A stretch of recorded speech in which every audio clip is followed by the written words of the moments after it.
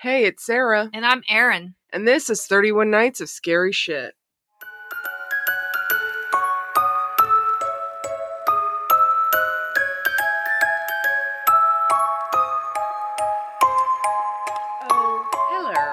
Oh, hello again. We're here, friends. We're here. We're wrapping up the end of the month, getting ready for our Halloween episode. Very exciting. I know. Very exciting. It's almost the end of our second round of 31 Nights. I'm sad that October is going to be over. Yeah, but I'm not going to lie. I'm a little bit depressed. It is sad. But I am excited because I got a tree skirt for my Halloween Christmas tree that I'm going to keep up from Halloween till Christmas time. Nice. And I'm super excited.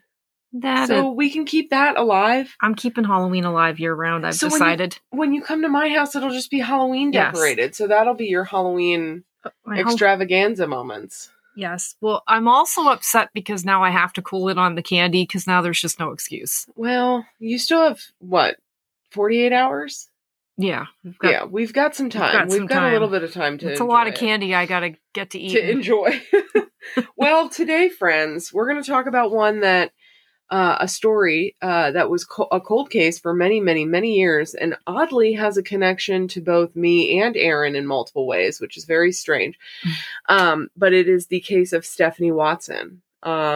It's close. It's a Maryland case, but not very well known, shockingly enough. But Stefanie Watson was from Harrisburg, Pennsylvania. So she's from good old PA.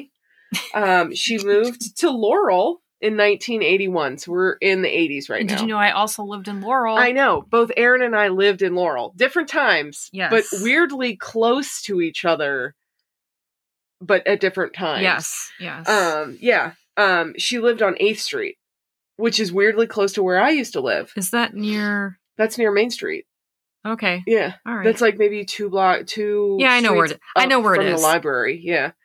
Stefanie had been planning a move to Texas with family at the time of her disappearance. And then on July 22nd, 1982, she vanished. Vanished, friends. That particular night, she was going into the Greater Laurel Beltsville Hospital for her last night shift as an attending clerk in the emergency room. What a job. That's got to be an interesting job. First of all, working in an emergency room, period. But at Laurel Beltsville, I'm sure it's got to be interesting. Before her big move was to take place, she had obviously had this shift, and then she planned to meet her cousin, Chris Torres, the following day to drop off her dog before moving to Texas. So she was going to drop her dog off with Chris, so that she didn't have to travel to Texas with the dog. I guess on a plane, it probably would be difficult. Torres is actually the one that reported her missing. Because she never showed up, and it was very much unlike her. Her 1981 Chevette was found on July 26th on 4th Street near the Laurel Center Mall, covered in blood. That's where I go to the dentist now. Oh my God. The car was covered in blood. It was. They couldn't say for certain she was dead, but I mean, the amount of blood that was there, there was no body, but police concluded a violent struggle had occurred. I mean, obviously, unless, all of a sudden you nick something and you're bleeding all over the place, but it was all over the driver's side of the car. Months later, witnesses reported seeing a man throwing something into the woods. Never good. Police were able to recover a skull fragment from the woods, but nothing else was found. This is by Larchdale Road. Oh my God, I used to live on Larchdale Road. Yeah, all the way over there is where, by the woods over there. Oh my God, where they found the skull fragment. Oh, well, that would be a place to hide a body over there. Yeah, no, for real. Oh my God. Right? Right? So this is fun for anyone that's not in Maryland. It's probably not fun, or anyone that hasn't lived in Laurel, but for us, we know where all these things are. Those woods used to really skeeve me. Oh, yeah, no, they're terrifying. Because I'd have to cut through there to go to the pool, and I'd go, ooh, I don't even like cutting through here. No. So after this, the case goes cold, right? 1982 case is cold. Then in 2013, detectives decided to reopen the case. So during the 90s and early 2000s, there were huge changes and advances in DNA testing. So police decided that they might as well try for some DNA testing. And it's really interesting which blood samples they decided to take, because remember, they kept the car. Gus is being really cute and curling up on Aaron's lap. He does love a spooky tale. So it was really interesting that the blood samples they chose to take and why they chose to take them. So they decided to take a particular blood smear that was found far enough away from the driver's side that the driver wouldn't have been able to reach it, because they assumed that that had to have been the killer's, because she wouldn't have been able to reach it if she had been in the driver's side. And they assumed she was, because that's where the majority of the blood was, and it was hers. And they got a hit from this blood smear. They spent months making sure and double checking testing and evidence to make sure it was airtight. You know, they used that familial DNA kind of situation. And the person, John Ernest Walsh, at the time, Walsh was already in prison for an unrelated rape charge.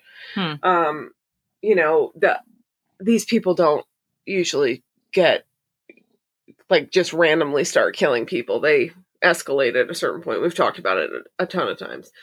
So nearly 34 years after her disappearance, Walsh would plead guilty to second-degree murder and false imprisonment. They always throw false imprisonment in when you're murdered as an additional charge. Just in case you don't get the murder rap, I think false imprisonment guarantees jail time. Police believe he bludgeoned her to death in the front seat of her car. Wow.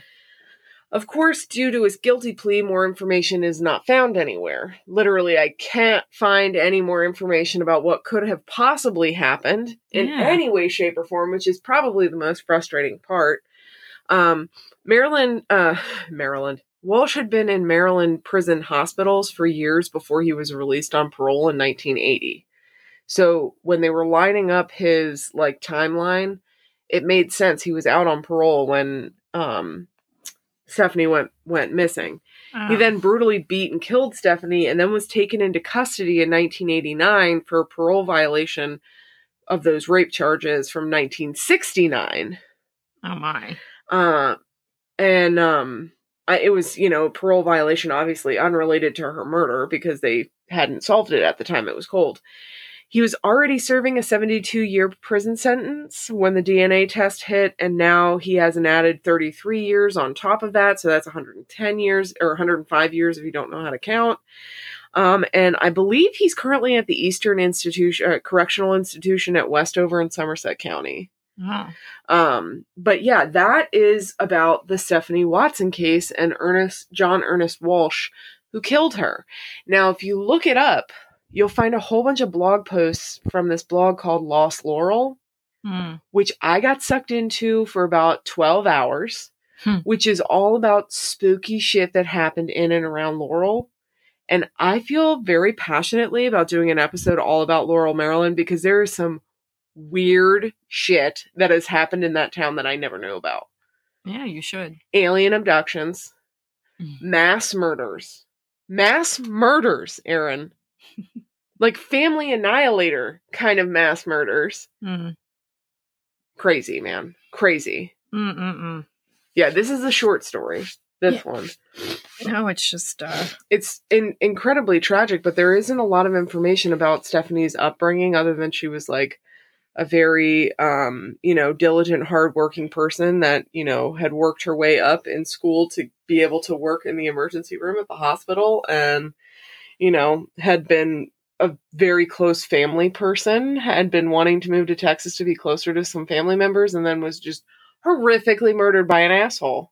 I wonder if she willingly picked him up or he forced his way into the car. I'm thinking at the time, so she was at the Laurel Center Mall. Yeah, he just got in her car, I bet. I'm thinking he just followed her out from a store. Yeah. Or watched her in the parking lot and got her in a darkened corner. I mean, that mall isn't, like, the best, like, lit, nicest part of town. You know what I'm saying? Yeah. Like... And at that point, in the I'm 80s, always afraid in a mall. Yeah. In a mall parking lot. I mean, not afraid, but I'm always like, Well, it's the same feeling I get in a parking garage. Ugh. I'm trapped, how I feel. I hate parking garages. Yeah. So, it's unfortunate, but I think he just overtook her and literally beat her to death. But they've never found her body. That's bizarre. And because he pled guilty, yeah, he has no... Yeah. They have not found her body, which is horrible. All they found was a small piece of her skull. Ugh. Like, not even a large fragment. I'm not saying that would make it any better, but, like, I'm just how keep did they envisioning not those get it woods. out of him? Why did they allow him to plead guilty? I don't know. I just keep envisioning those woods. Oh, God, yeah. I never did because I lived literally in a apartment building surrounded by woods. I never did like it over there. Yeah, no. It's the worst. It's the worst. It's spooky. It's spooky as shit, man. Yeah. I hate woods like that, though. Yeah. I love the woods. I really do. Yeah. And I like to be surrounded by them, but you got to be careful, though, man. You do have to be careful. Even during the day, you have to be careful. Oh my gosh, I was listening on a not completely unrelated note, but this other case that I'm definitely going to cover at some point about the boogeyman of Thailand. Literally in the woods, it's so pitch black that, like, people can just do whatever they want and no one really can see. I don't like that at all. Yeah. It's because the density of the forest and how dark it gets and the lack of lighting. Yeah. I'm like, oh, that's horrifying. They're like, yeah, like 10 feet into the woods and you can't see anything. Ooh, I don't like that. That means someone could just be watching you. And to me, watching is the creepiest part. Yeah. Why are you just watching? I don't know. And speaking of watching stories, everyone should listen to Radio Rental. It is such a good podcast. It is so funny. First of all, I almost called him Dwight Schrute. Rainn Wilson is Terry Carnation, and it's so good. But those are some spooky stories, too. But anyway, I'll stop rambling on. Thanks for listening to our case about Stefanie Watson. We know it was kind of a short one, but there's not much information. There's a good Washington Post article that you definitely should go out and read. It's really awesome. But anyway, follow us on all the social media at 31 Nights of Scary Shit. Send us an email at 31nightsofscaryshit@gmail.com. We really want to do another Shithead Stories episode. It's doing really well. It's one of our most popular October episodes. Oh, good. We're at like over 100 or 200 downloads for it. It's pretty awesome. So please send us your stories. We want to send them out to you. Oh, the stickers are going to be going out probably soon. I just need to do the printing on some of the postcards and actually put the packages together. I'm going to add that to the list of things to do this week when I go to the store. But anyway, do all those things. Oh, please consider donating to our podcast, our Buy Me a Coffee campaign, as well as our Venmo at Podcast 31 Nights. That is our Venmo handle thing at Podcast 31 Nights. So yeah, and just make sure to stay spooky. Bye.